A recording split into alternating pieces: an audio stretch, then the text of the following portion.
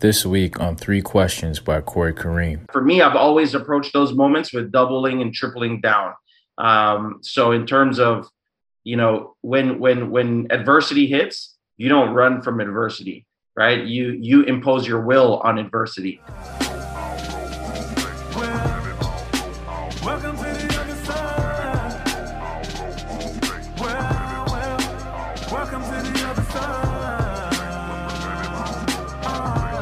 Guys, welcome back to another episode of Three Questions by Corey Kareem, the show where we sit down with some amazing people who are doing some amazing things.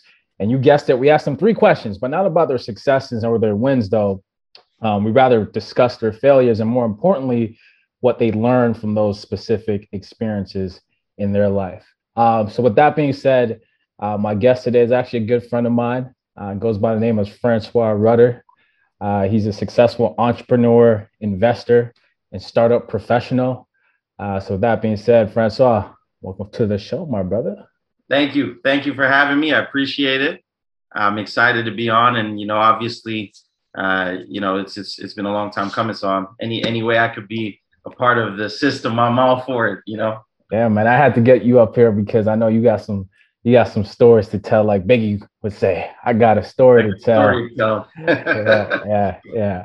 So let's get right into it. So actually, why don't we do this? Because I know I gave you a pretty lightweight intro. Why don't you give everyone who is not familiar with who you are, the people who are going to be listening and tuning in, a brief elevator pitch about what you do and who you are? Sure. Yeah. So Franzua Rudder out of Toronto, Ontario. I'm 36. I've been in business for myself now for it's the better part of 14 years. I've been a full-time entrepreneur for the last 9 years, meaning that, like fully immersed in my own businesses and systems and stuff. Came from very humble beginnings. My parents were, in traditional business as well. So that kind of gave me an understanding of business at an early age. Grew up, around the jewelry business, downtown Toronto.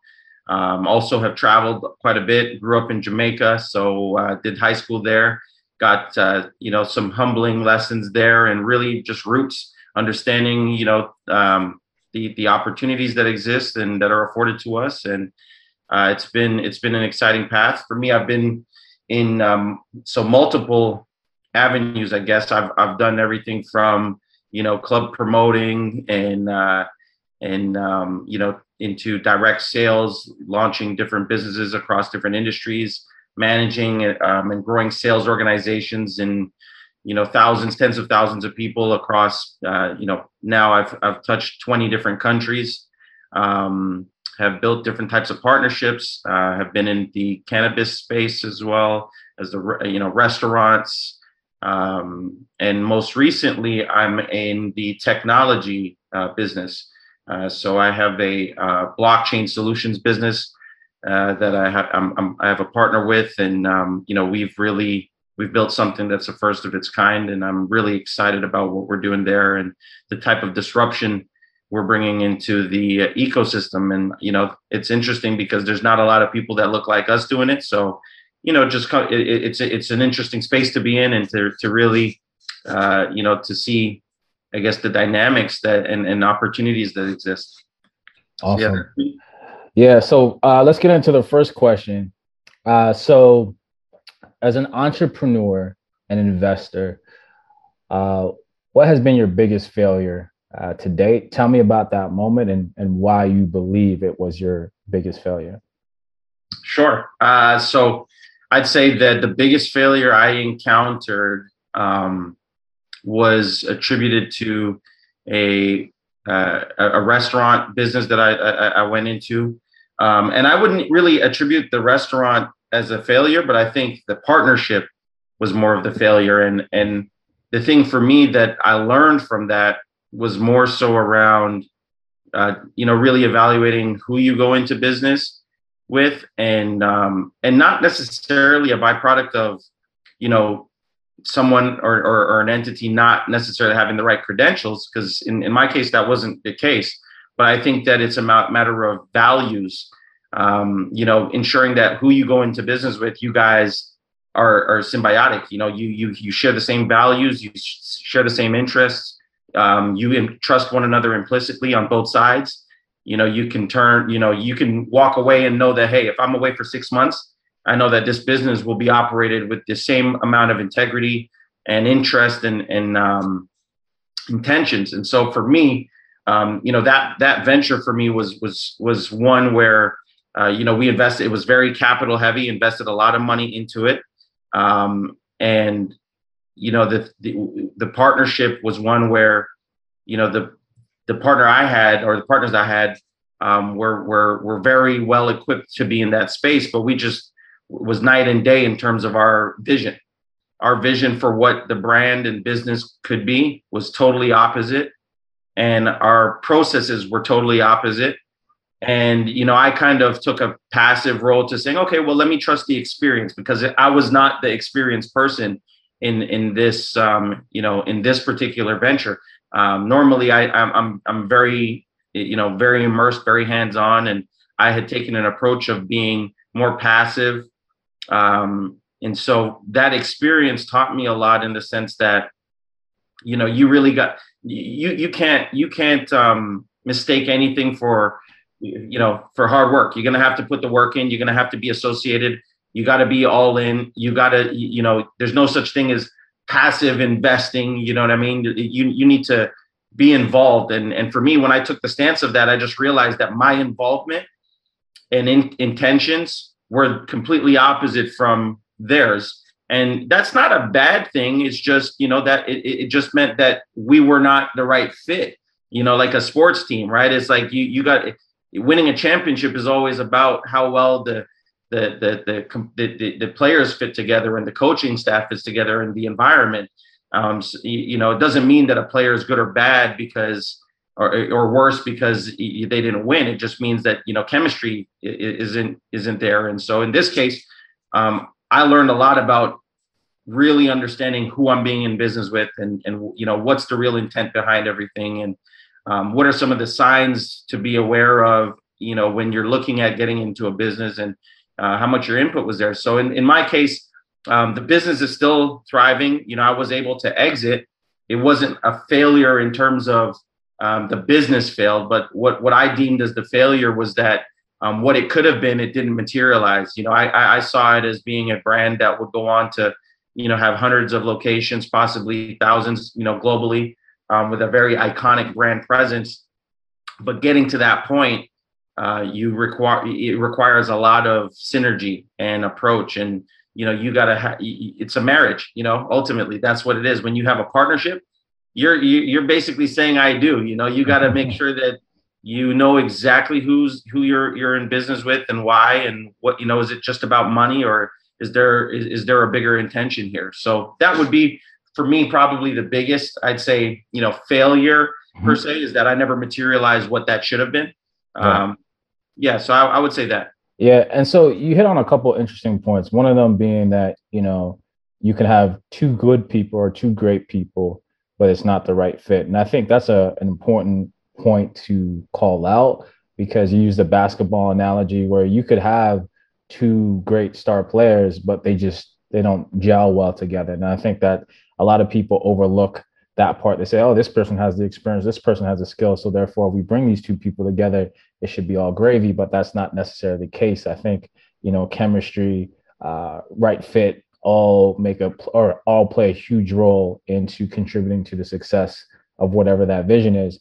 The second thing I want to follow up with is that, you talk about, with this particular venture, you were able to exit. And so when do you feel, as an entrepreneur who started up many businesses, is there like a certain feeling you get that's intuitive to you, that you're saying, like, this is not it? Like, I like the vision. Is there a certain feeling, or are you just looking straight at, like, what I call the black and white, the hard facts, like the numbers aren't there, or like, what is it for you? No, it's definitely a feeling. It's what I find in my experience is that there's signs early stages where maybe there's something done that didn't have your consent or the consideration, or just little judgment calls.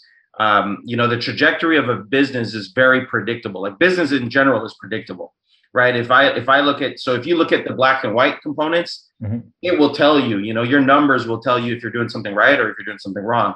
It'll tell you where to tweak.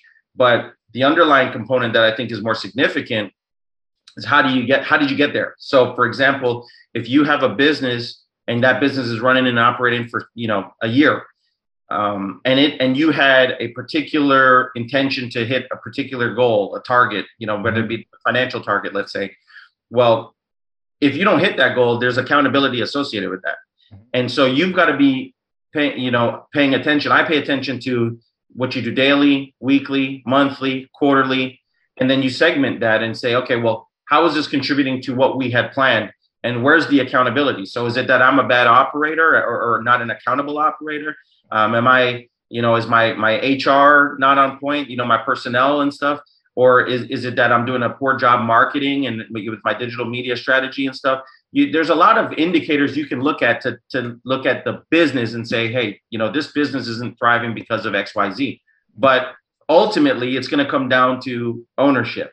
And if you're in a business relationship, where that accountability doesn't seem to be there, or it's dismissive, or if a party believes that, they take it personal because maybe the blame was on them or the accountability. These are early signs of what your partnership is going to be like long term. And you can't dismiss that. If sometimes people want to be nice or loyal. Yeah, and I think that in business, there's no space to being nice. You have to be brutally honest, brutally direct, and your partners and people involved need to know that that's okay. This isn't a personal attack. This is about results. The same way, like we talked about with sports, right? At the end of the day, a general manager is going to hold a coach accountable to wins and losses. And they're not interested in hearing, oh, well, injuries and all of that. No, because if we have the right training staff, if we have all the things around that team that's in place, well, ultimately you have to execute with what you've got. Right. And so in business, it works the same, where you get signs very early, and that could be in a few months, sometimes even a few weeks. I mean, I can tell you that we just give you one example. I remember hiring someone. We hired someone, and that person had a huge resume, had a lot of,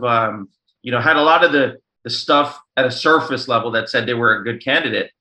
And I think like 2 or 3 weeks in, I like just little things that they did that were instinctual components where I'm like, I would never do this. For me, it was like, they got to go. The writing for me was on the wall.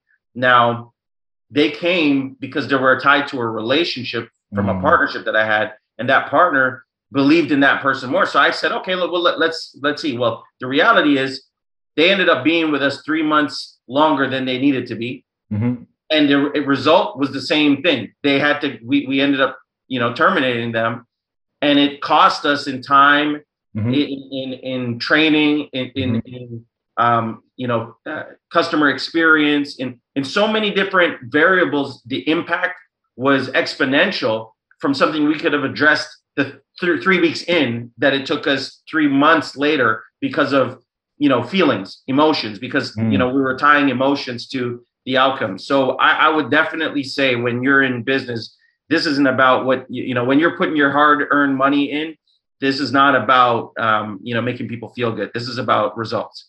I dig it. I like it. So question number 2, tell me about a time when things weren't going your way, when everything seemed to be falling apart and nothing seemed to be working. What did you do to get over it and through it?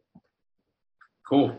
So I can tell you, actually, I've had many occurrences of things not going well, but I think that's kind of just universal, that that's the way that the universe will test you to see how bad you really want something. So in cases where things didn't seem like they were going the way that I wanted them to, and could have been perceived as, maybe temporary failures and stuff.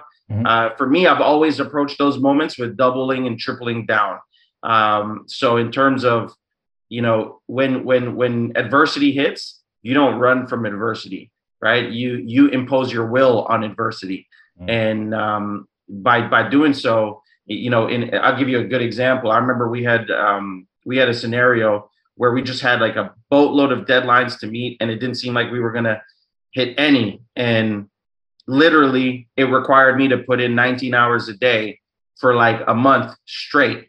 And I was like a zombie, but immersing myself, doing all the different, filling in the gaps that were necessary. Now, on one stance, somebody would say, "Well, man, that's crazy," but like I call that doing doing whatever it takes. You got to have a whatever it takes mentality. Nobody's coming to save you, and so when you can choose to be emotional and throw your hands up and say, "Man, this isn't working," or you can choose to be solutions oriented and say, "I'm going to lock in and do the work." And 9 out of 10 times, it's gonna work out for you if you take that approach. I had a mentor that told me a long time ago that the way to respond to adversity is not defense; it's massive offense. Mm-hmm. And so you got to really approach when you see that there's barriers or struggles or anything that you're going through. You got to approach that and say, "I'm the bigger person." You just remember that in life, if you ever have a very big problem, usually you're being smaller than the problem.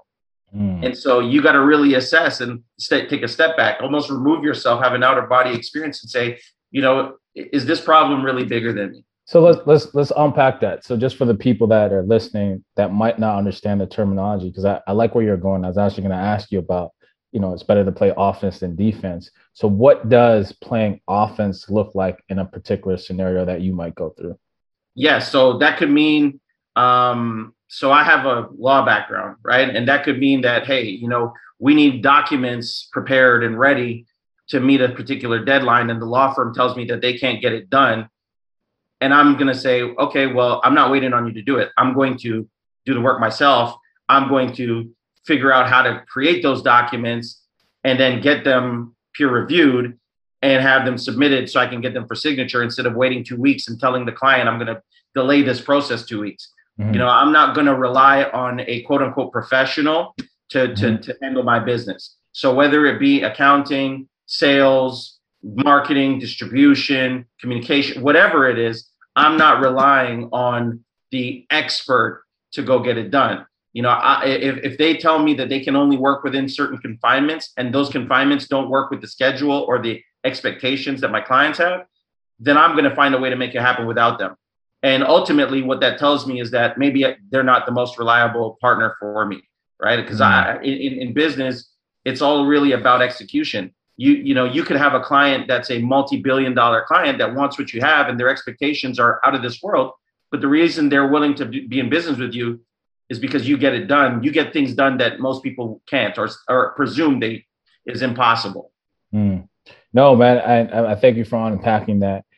Because one of the things I was thinking about is when you were talking about imposing your will on adversity and, having a whatever it takes mentality, it reminds me of this thing I said to myself a while ago, nothing new. It says, nobody owes you anything, to operate from that mindset. You know what I mean? Operate from the mindset that no one owes you anything. And that just sets you up to be whatever you need to be this to week accomplish on 3 the goal that you questions have by in mind. Kareem. And then it also makes me think of the saying, if not you, then who? Right? To operate from that kind of mentality as well, man. But yeah, thank you for unpacking that. I really appreciate it. Someone's always looking to take your spot. 100%. And it's also because we hear these kind of like hallmark bumper sticker sayings like, if it's meant to be, it will be. Yes and no. You're right. There's a little bit of luck and universal stuff going on for sure, because there's many things we can't control. But you talk about imposing your will. If you really want something to happen, you are going to have to impose your will as much as you can, right? Leave it all on the table, right? Or nothing on the table, I should say, right? And then if nothing happens, then you could say, you know what? I did everything I can. Absolutely. I have a big portrait before my office, and it says, the harder I work, the luckier I get. Mm-hmm. And that's that, I would attribute this to that. It's like if you really just remove the excuses and just be accountable, the more you double down, triple down on what you're doing, you'll run into great situations and people will wonder, how did you get them? And it's because you were willing to bet on yourself. You were willing to do the work. Right, right. Absolutely. So let's get down to the last question, question number 3, which is more so like a 2-part question. Um, what has been the best lesson you believe you've learned from failing thus far? Okay, so the best lesson I've learned, and I learned it in my 20s, in my late 20s, and I really wish I had learned it earlier. And what I would say is, I come from, so Corey, you and I share a very similar background where, we didn't really have like our fathers involved in our lives like that, right? Like that just was not a reality. Mm-hmm. And one of the things that I didn't know was growing up, I didn't understand the importance of mentorship. Mm. And, I just operated off of this mindset where I thought, well, I was just good enough and I could do it. I'm confident. I don't lack any confidence and I could just work and do it. But no, like that's good, but that's not what creates greatness, right? Greatness has a sense of mentorship that's an underlying component that's tied to it. And it's very intentional. If you look at any major successful figure in this world, I guarantee you they had a mentor. I guarantee you there was at some point someone who took responsibility and accountability for guiding them down that path. And so what I would say is the biggest lesson that I've learned is that mentorship is accelerated wisdom. Boom. I was just going to say that. I remember when you shared that quote with me, I don't know how many years ago. I never forgot that. That always plays in the back of my mind. And to your point about us having very similar, upbringings, backgrounds, it wasn't until my late 20s or maybe even early 30s, to be honest with you, me being working in corporate, when I would be around other guys my age, maybe a little bit younger, maybe a little bit older, and they would know how to do all these things that I honestly didn't know how to do. And when I'd be around them, I'd ask them, like, sometimes indirectly, directly, how'd you learn how to do that? And they'd be always like, oh, when I was a teenager, my dad, or when I was a kid, my uncle, or this and that. And I was like, oh, so that's what it is. Because, similar to you, for me growing up, majority of my friends didn't have their, father figure in the household or wasn't even around, period. And so to me, it was normalized. So I never once used it as a crutch or an excuse, because to me, it was normal. And so therefore, I didn't grow up feeling like I missed out on anything until I got later in life. And I was like, oh, okay. Now there's a bunch of stuff I got to teach myself that could have been taught to me at a younger age had I had someone like that in my life. But yeah, to your point. And also relationships. Like one of the things that's crazy, like that I experience right now at a lot of heightened levels, is just like mentorship is one thing in terms of knowing how to operate. But the other thing is actually is access as well. The access you get by extension of your mentors, Absolutely. Right? Those doors are doors that you got you normally will have to fight like crazy to get in, which a mentor could just easily open for you as a means of a relationship. Mm-hmm. I remember recently meeting someone. I won't name who, I won't put them on blast, but I met somebody very, very successful, likened to a very successful family. And one of the things that just blew me away was this was probably one of the sharpest young people I've ever met in their early 20s. And they had the imprint of mentorship. Like it was like oozing out of them. They went to the school, did all the stuff. They did all the work, but who they were was intentionally a byproduct of mentorship. There's no ifs, ands, buts around it, and they accredited to it. And so I would just tell anybody that's in business or anybody in general, the best thing you can find is a mentor. You need to intentionally, with a real passion, go out, be humble, and just look. If you admire certain people, tell them, let them know, and tell them the void that you have, just be willing to be vulnerable and say, look, this is something I don't have in my life that I'm always looking for, and just build relationships, because over time that will take you way further than just, work ethic and hard work. Hard work is important, but like the mentorship, you need a combination of the two. You know what? And you hit another point there. When I sat down with my good friend Irene Mikasa, and she's pretty high up as a Black woman in corporate at a young age. And she said, we also, as minorities, we put a lot of emphasis on hard work. Yes, that is a part of the recipe, but also she would say, I would challenge everyone to work strategically. And I think that's what you're just talking about is through Absolutely. relationships that allows you to be strategic. If you know this person excels in this area of business, then you need to spend some time with that person who can open up some doors and create some leverage for you. Because at the end of the day, it is about leverage. And we all know, we've seen this, we've lived long enough to know that it's not always the hardest working person that gets to the top, if you want to call it that, right?